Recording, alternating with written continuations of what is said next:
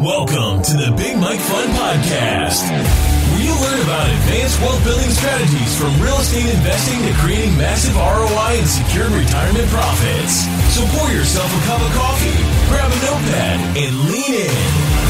Because Big Mike has got the mic, starting now. Welcome to the Big Mike Fund Podcast. I'm the Big Mike Zlatnik, and today it is my pleasure and a privilege to welcome Terry Judge. Hi, Terry.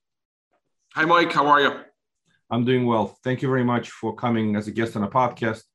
Terry is the founder and chief executive officer of Core Solutions Group LLC, a company that specializes in the short version of it, cost segregation, multifamily, and many other things. But today we'll talk quite a bit about the benefits of cost segregation, some of the advanced questions, what happens with its depreciation, when does it get recaptured, and other fun stuff. So it'll be very exciting, but very technical conversation. But before we do that, would you be so kind as to talk a little bit about Terry, where you live, family, cats, pets, kids, whatever works for you? Sure. Well, born and raised in Detroit, Michigan. Well, technically, I was born in Sterling Heights, which is about 30 minutes from downtown Detroit. Just blue collar kid, raised in an automotive family, got one brother and he's got three girls. I've got one boy. He's out now going to college out in LA. I'm engaged to a beautiful lady. And I've started so no pets that's a whole nother conversation, but looking to get a dog at the moment. It's kind of funny how you asked me that, but so let's see. Started, do you want me to talk a little bit about, that's pretty much it. I don't know what other specific questions You're still in Detroit? What's that? Are you still in Detroit? Still in Detroit, man. It's hard to get out of here. It's weird. I talk to people all over the country and it just seems like people have roots here and they stick, but I travel a lot, which is great. And we're looking for a second home down in Florida as we speak, because I can't stand the winter anymore, Mike. It's killing me. So I know the drill. I'm in New York. My mother lives in Rochester, New York. It's like Detroit. Oh. A lot of snow, very cold. And it's so winters are brutal sometimes. Yeah, it's brutal. I love 6 months. I love the summers here. I love the fall. We have a lot of fun boating, golfing. It's beautiful here. We have great weather in the summertime, in the fall, in spring. But 4 or 5 months, it's just brutal. Right now, we're in that brutal time. It's 20 degrees outside. It's just gray. But you know what? It really gives you some appreciation when you do go down to the ocean. It's just like this aha moment. Every time I see the ocean, I'm just like, oh my God, this is therapy. But I want more of it now as I'm getting older. Completely in agreement with you. I love 4 seasons, but sometimes you got to have the cold winter to feel the nice weather. It's almost like I'm going to quote this very quickly, and then we'll go to real estate. Alexander Dumas, the Count of Monte Cristo, one of the points that there is no happiness or unhappiness, or there's no cold or hot weather. There's only the difference between one state and the other. If you haven't experienced ultimate despair, you haven't experienced ultimate bliss. The same thing happens with weather. If you haven't experienced very cold, severe weather, you can't really appreciate when you are out there and it's 80 degrees, low humidity, or even there is humidity, but it's just fun. It's nice weather. So let's jump into real estate cost seg, and so it's a great segment because it's all about taking advantage of one of the greatest benefits of real estate investing: depreciation and ability to deduct it today and then have years worth of great cash flow or great appreciation without tax liability. So let's just cover the basics. Somebody buys a multifamily, and then we'll cover some other interesting topics. But let's start with very, very basic multifamily. An acquisition of multifamily, let's just say some kind of reasonable size project, 300 doors, just for sake of the argument. And it's aged. Let's say it's in a decent area, but it's got, it needs work. It's aged. It's not a new property.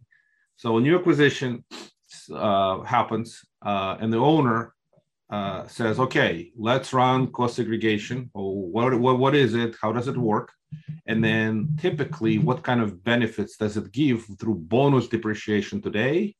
And then I know it's better now than it was a number of years ago. The 2017, I think it was called Jobs Act, included 100% bonus depreciation versus 50 in the past, right? Just talk a little bit about just high level how it works. Well, we approach any asset class, whether it's a short-term rental, whether it's a large industrial, or whether it's a apartment building. We do a lot of apartment buildings. That's really been kind of a big area for our company in the last 2-3 years. So we have tons of experience around multifamily, and that just seems to be one of the most popular asset classes right now. So let's say somebody's going to buy, 300 doors. It's an older property. It's a C+. They want to bring it to a B minus, B plus. So there's CapEx. So we approach it. We take a look at we call it the as-built. It's the original purchase price. We take that. Let's say it's $10 million. We run it through. We built a very sophisticated piece of software. It's an estimating tool where we can provide our clients a free analysis on what the cash benefit is going to look like. So, we run that, let's say $10 million. Now we back out usually about 10 to 15% for land. And then we deal just with the real estate. And then we take a look at what we would call kind of like a piggyback or a phase 2 cost seg. And that would be around on the renovation. So we'll talk about that in a second. So the key thing is we want to cost seg out the entire property, land improvements, all the interior, and then we go into plumbing, wiring, electrical. So we have my firm is made up of tax, legal, and engineers, and you have to have all three. It's very important when you hire a cost seg firm that they have all three. Some people are lacking and they just kind of put these templates together, and that's kind of a no-no. Maybe we could talk about that a little later.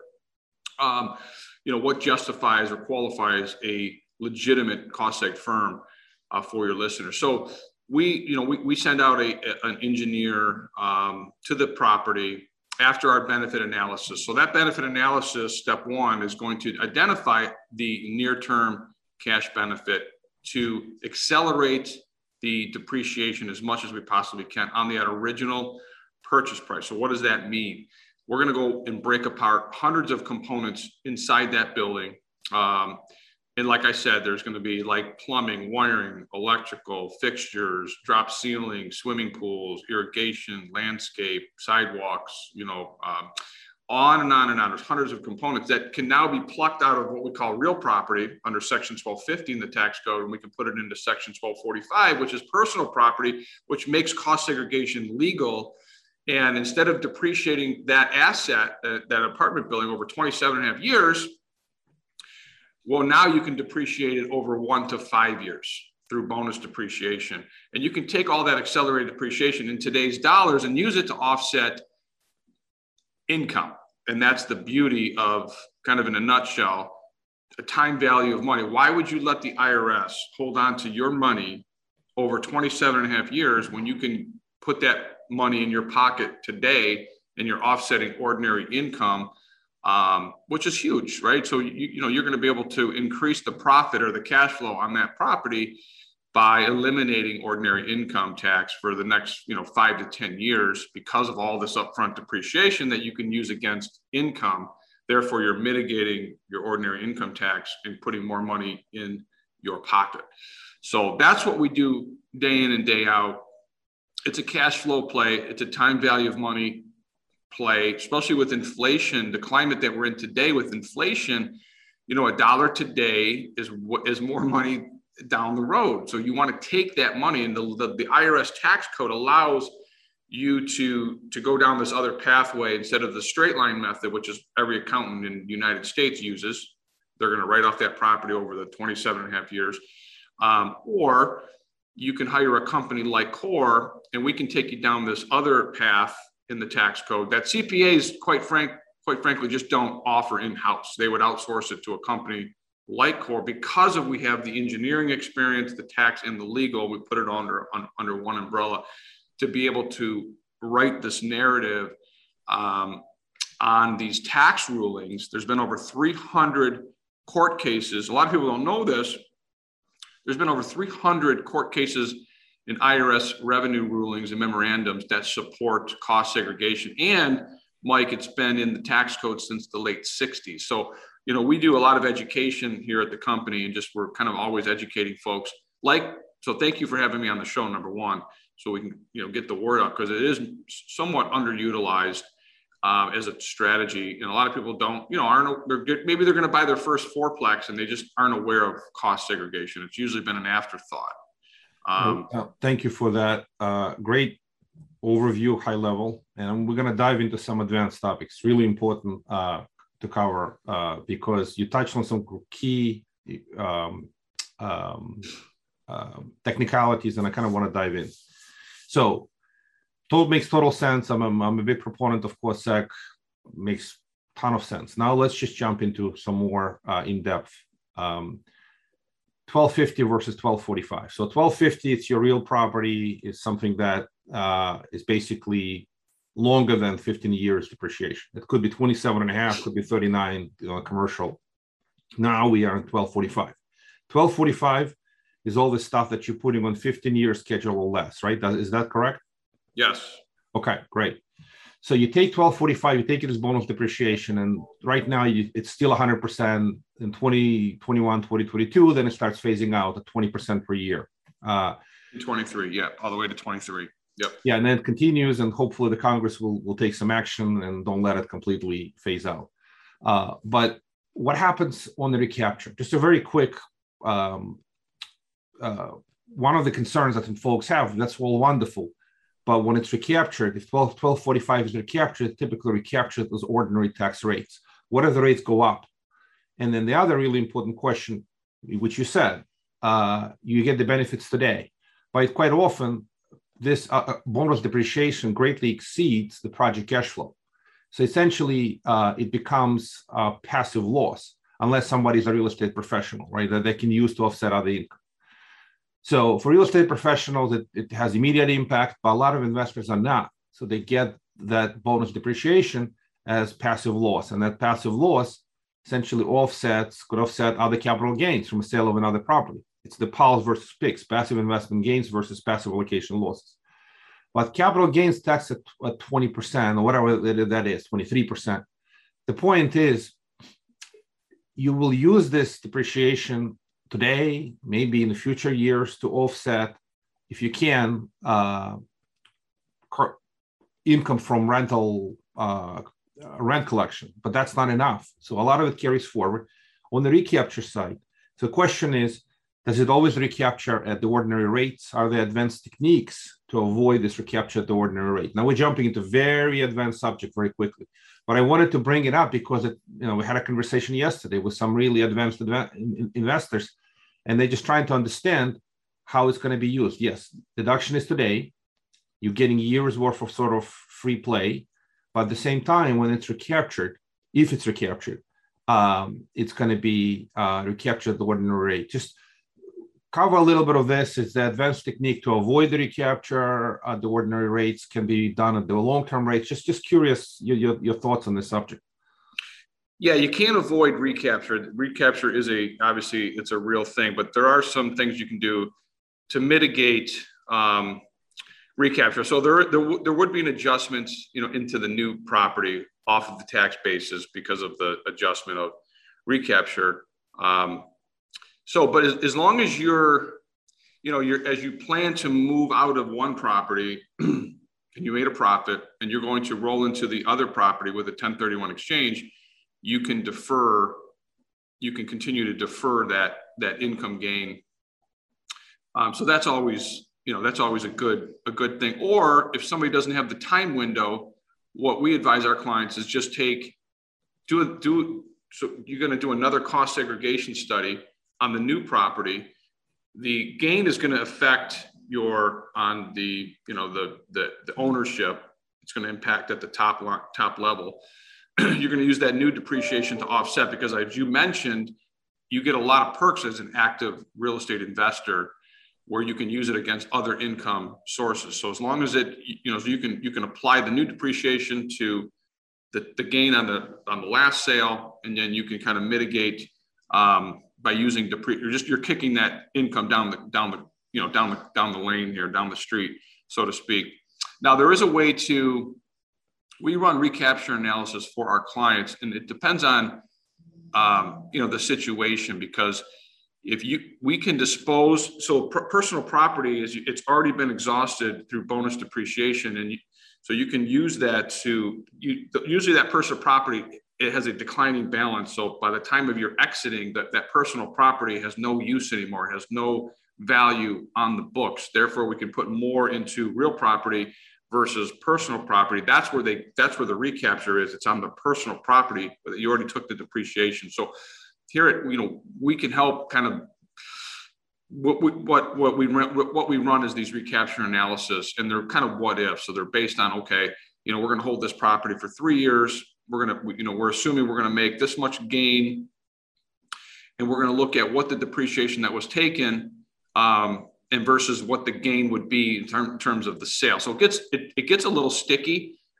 This is something that we like to get their CPA involved in, but we can run these recapture analysis to kind of give somebody an idea, to do it or not to do it, or what that recapture is going to look like. But based on some proper planning, and based on something that's called disposition, these are partial asset we can actually book losses on the books before it's sold, because that personal property has no more value, and there's a way to mitigate the recapture. It gets a little technical.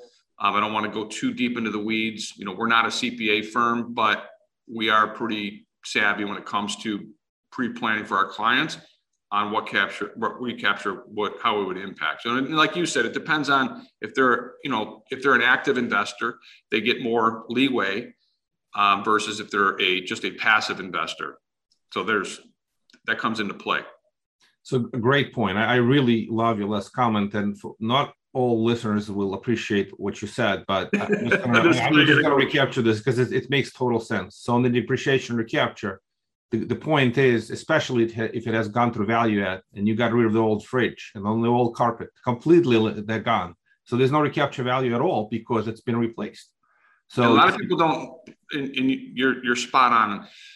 Even CPAs are missing that piece and how to book those assets on the exit. So yes, so I'm glad that you brought that up, and I'm glad we're talking about it.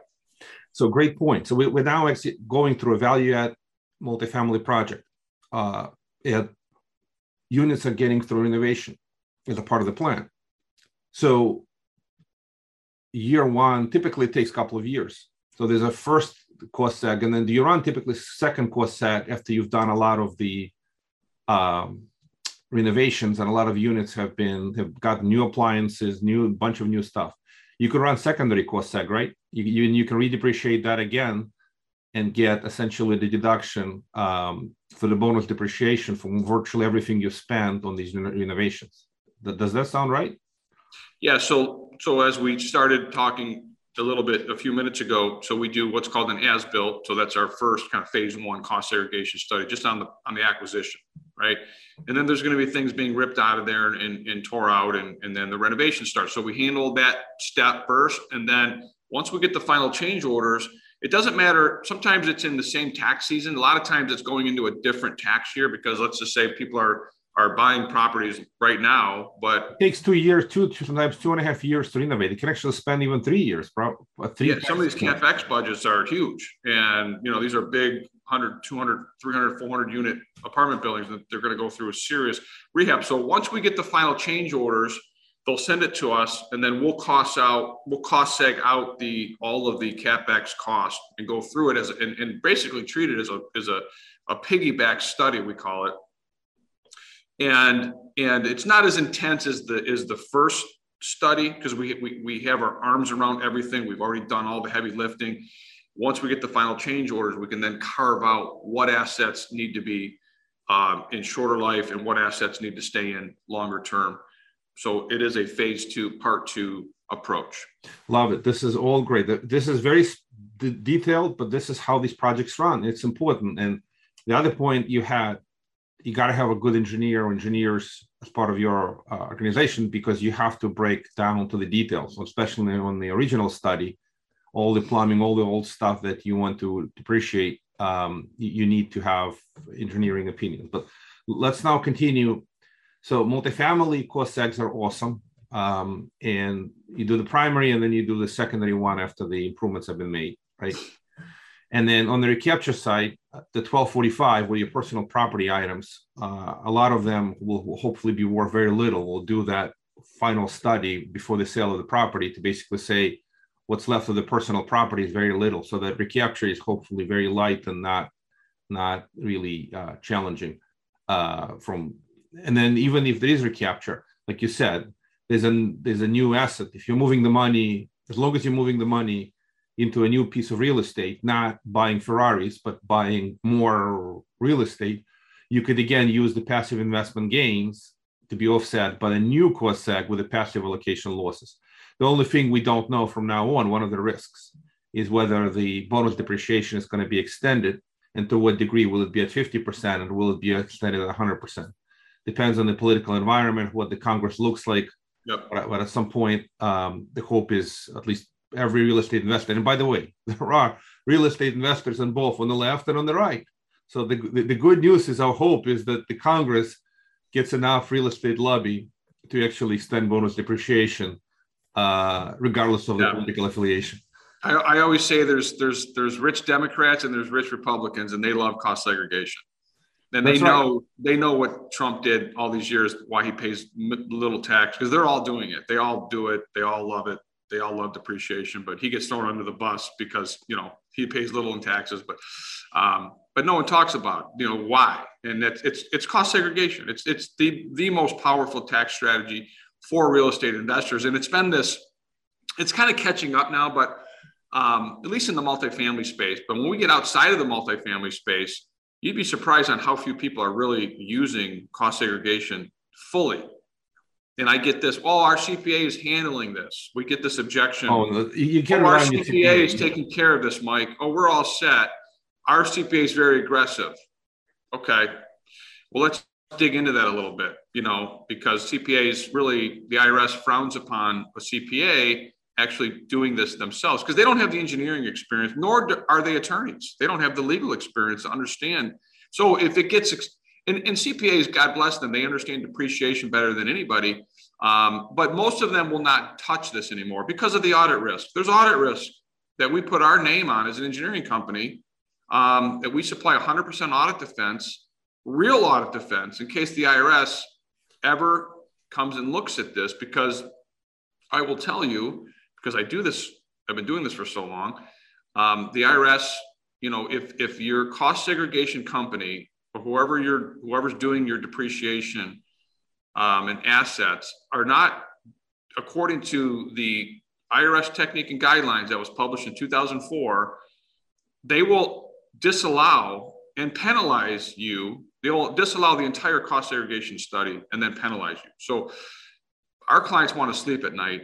And we're not talking about $10,000, $20,000. We're talking millions. When you do a cost segregation study, a lot of times it's, for every million, I'll share this with you, Mike, for every $1 million in acquisition costs minus land, or construction costs or renovation costs, for every $1 million in today's cost segregation world with bonus generates about $300,000.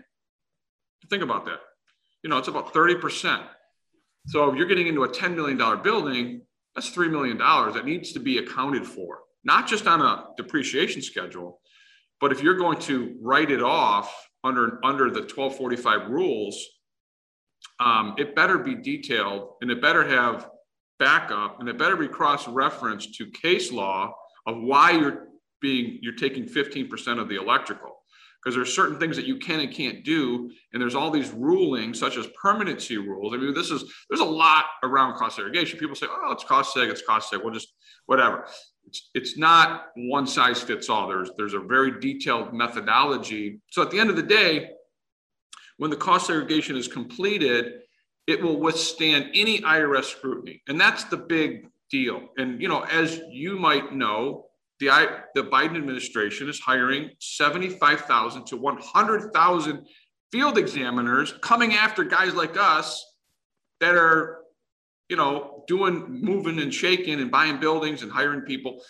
they are coming after us, and they will be looking into where this depreciation is coming from, because they need to close the gap on all this spending, and they're coming after entrepreneurs and people that are in the commercial real estate space. So it is more critical than ever to make sure that you have audit defense around your accelerated depreciation, because it can come back and bite you, and you do not want to mess with the IRS in any shape or form, because it's a headache, right? I mean, it's costly, it's a headache. You want to make sure you do it right up front. Thank you for that. Completely in agreement. Doing cost seg with the most experience, most reputable, strongest firms makes total sense. Everything you said it's gold. Absolutely agree that it's got to be done by the book with the ability to defend in case of an audit. Makes all the sense in the world. Yeah. Now let's dive into a little more detail on something you mentioned. So the 30% ratio. So a $10 million asset generates first year bonus depreciation. 30% of that is $3 million, right? $100 million asset, first year bonus depreciation, $30 million, approximately. It varies asset by asset, of course. So it makes total sense. Let me dive into something else. You said you do things beyond multifamily, and I wanted to cover a little bit of that. So multifamily, typically first year is 30%. I think that number actually resonates with me because I've seen it live many times. It's about right. Now we go into a few other asset classes. I'm just curious, what's been your experience? First year bonus depreciation, and let's just kind of go through a few asset classes. High level, on average, obviously depends asset by asset. Self-storage, industrial warehouses, mobile homes, office, retail. Just cover like those asset types. What do you see? Like, go multifamily this, office this. So typically, all things being equal and under typical circumstances. Yeah, and by the way, I love this interview because you're asking me like great questions that a lot of people don't ask me because they're a little deeper, but this is real and you get it because you've been doing this for a while. So I appreciate you having me on again. Okay, so let's look at multifamily. Multifamily can be, I mean, we see it somewhere 30 to 40%. Okay, so you take a large, sprawling garden style multifamily. They've got lots of land improvements, drainage systems, a lot of landscape, a lot of parking lots, a lot of curbs, a lot of underground electrical and wiring. So it's very important that we go on site and we find all of these assets that can be written off. So a lot of multifamily is a great ROI for cost seg, right? I think most people know that you buy apartment building, you got a cost seg. It doesn't make business sense. You're losing money if you don't cost seg. That's just where it's at. Unless you're going to flip it under 1 year, we can talk about that too. Agreed. 30% plus is a very viable scenario. I just want to cover other asset classes. Just want to make sure you comment on other ones. Just curious. So storage is not as much because when you do a storage, there's nothing inside the storage units. They're just empty garages. There's nothing to grab. There's no cost seg. There's no meat on the bone. Now storage is you still get a good number, but it's not nowhere near multifamily because there's range. Give me a range. Just curious. So on a storage, so let's just call it 20 to 25% on storage. You can still get a big chunk of the land, which is so beautiful about bonus, because before you had to wait 15 years. Land improvements in the normal cost seg world were 15 years. You have to spread that out over 15 years. With bonus, the 15-year number, it becomes one. You get all of the land improvement. All the piping, all the everything is in year one, right? So your 5-year, 7-year, 15-year. You can actually get to 25% on a storage versus 30% in multifamily. Yeah, well, because you still get a nice chunk on the land, but they build the interior there, unless you have obviously you have an office where somebody works out of, checks people in and out. The walls and the partitions are long-term. They're not, you can't do it. A lot of it just has to stay in 27.5-year property. Gotcha. What about industrial? Is it similar industrial because it's also? Well, it depends on industrial. It depends on who's in there, what the company is. Is the company in there a owner occupied or is it a leasehold? It depends on who paid for the build out and the expenses. Depends on who gets the benefit. So there's just some more due diligence. Every time that we do a high tech industrial. Now, is it a warehouse style? It's just a big empty space with a couple offices. That's going to be less. Could be 20% allocation. Could be 22% allocation. You know, we're doing one right now, very 300,000 square foot facility, and it's very high tech. So there's a lot of special wiring, special plumbing, cooling systems, automation systems, you know, raised floors to support what's going on in terms of the company that's in there. So there's just different, there's always a little caveat that you have to be aware of. You know, so that's industrial. It depends on, like I said, it depends on what the building is designed to do. Who's in there? What's the operation look like? You know, is it just storage type stuff, or is it high tech? Is there machining going on? Is there other things going on that we have to be aware of? So then that can really crank up on an industrial. You know, that could be 35% allocation between real property and personal property. And this is very helpful. So that's a great differentiation and great details why there's difference. What about sort of office, shopping? Office is interesting. Office is a little bit more complex because there's a lot of different suites. There's a lot of different tenants. There could be tear outs and replacements. There's ways that we handle the disposition of one tenant moving out, and they're going to completely gut that suite, and they're going to be building a new suite. Who's paying for that build out? That has to be accounted for, but each suite has to be accounted for. You don't just go in and do a blanket based on square footage.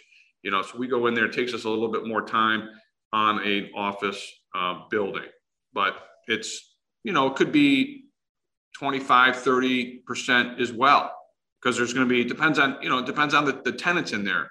You know, if it's medical, there's a lot of stuff that are considered improvements on the interior. It's high presentation, you know, like a law firm. Like there's just a ton of stuff in when you go into a law firm, because there's just a lot of, you go into these offices and there's just beautiful shelving and presentation and, you know, all the decorative lighting, and it's just, there's a lot of high end. You go into a senior living facility, same thing, huge ROI, you know, very similar to a multifamily. So most asset classes are pretty lucrative for a cost segregation study. The ones that are just, again, a little limited would be the warehouse style. You know, there's just nothing in the building. They're just box stores like a CVS, you know, or a Rite Aid. I mean, we still do them. It's just not as big as you might be 15, 18, 20% allocation versus a 30% because of the improvements in the interior. That makes total sense. I mean, you basically you're dissecting the building into components, and that's why you need engineers. So you need to be very detailed. This is not an approximation game. This is a precision game, right? You have to be detailed. So if IRS comes in, you can actually give them the study and the justification why all these deductions were taken, or the 1245 schedule was used to in a bonus depreciation. So it makes total sense. Just curious, mobile homes. I heard, again, I haven't had much exposure to mobile homes yet, but I heard mobile homes could be as good as multifamily, even better, right? It's one of the most interesting. Well, mobile homes are interesting because it depends on if they own the actual mobile home. You know, it does the.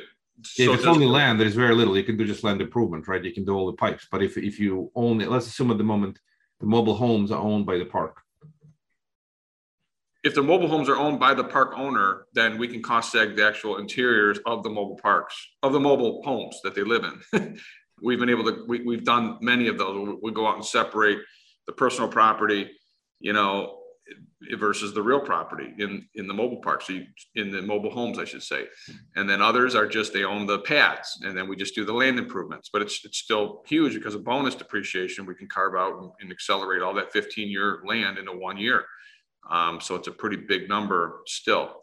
So if anybody owns a mobile park and they have not done cost seg because maybe they think one way or the other, maybe it's time for them to, you know, relook at it, because they could be sitting on a ton of cash, you know, because of maybe, you know, again, they don't know that they can accelerate inside of the trailer park or the land or the interiors. Yeah, it makes total sense. The few folks that I know that do mobile homes, they work as well, sometimes even better than the multifamily, because mobile homes is more personal property than real property, and you could actually build more aggressive schedule with proper study or proper cost-seg study. So that's critical. Everything you said makes total sense. I love this discussion because we've dived into some great details, which we typically cannot get out of CPA. You're absolutely right. My commentary is that the folks that do cost segregation, they have to be specialists versus your typical tax filing CPA. It's a different world, drastically different tasks and drastically different expertise. And you're right that it's got to be able to withstand essentially an audit because we are coming into the environment where the audit likelihood is increasing with IRS trying to find money.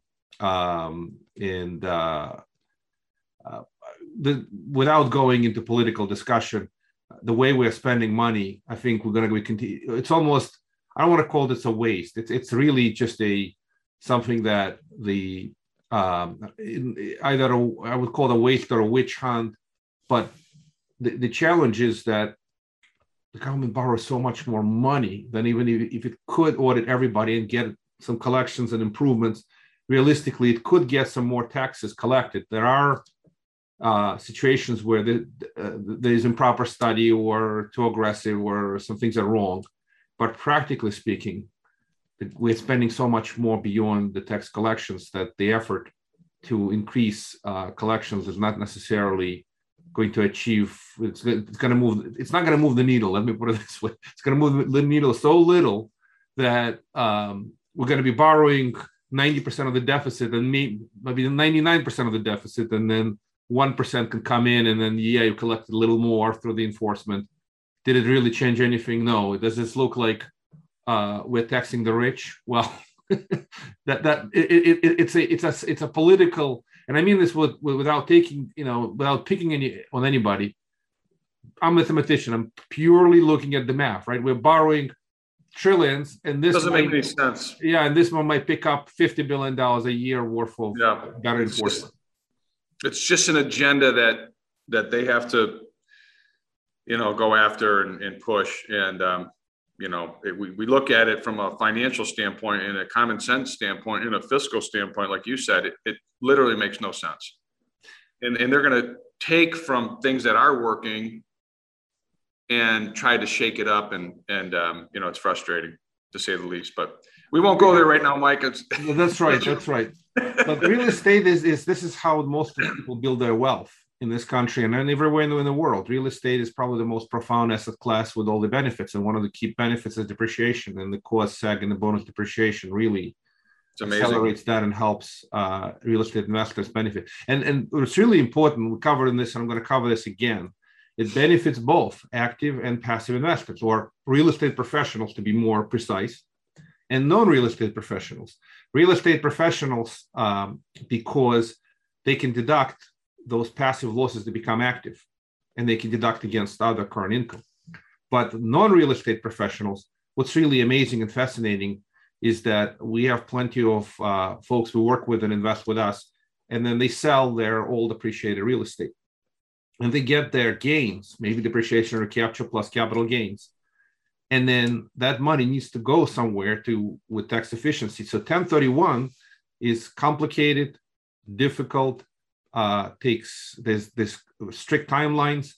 And if you blow up 1031, now you still have the pigs versus policy. You can still take that money without 1031 or blown up 1031 and put it in the next project and do a cost seg and bonus depreciation and get those deductions to offset the gains from the sale of a property. This real basic concept is not understood, not well known. I just love how it sounds. Passive investment gains get offset, but passive allocation losses. Pigs, they need the pals, right? They're the friends. They help each other. So final question, how would folks get a hold of you if they wanted your wisdom, expertise, your services? What's the best way to get a hold of Terry? And any final comments? Yeah, so they can get a hold of me. I'm on LinkedIn, Facebook. I think it's you can Google my name, but go to our website, www.coreadvisors.net. You can connect with me there, and then my email is the great way to reach out to me. If you want to set up a 15-minute consult, pro bono, we do a lot of free education, and be happy to talk to anybody about your specific scenario if you're listening. So Terry Judge, just my name, Terry Judge at coreadvisors.net. Shoot me an email, and be happy to chat and give you and we can actually prepare a no cost benefit analysis for you, custom to your situation. And we're doing a lot of vacation rental homes now. That kind of, we were never in the single family game, but over the last year, it's just exploded. So many people are doing short-term rentals, and they had no idea that they could cost segregate their short-term Airbnb house.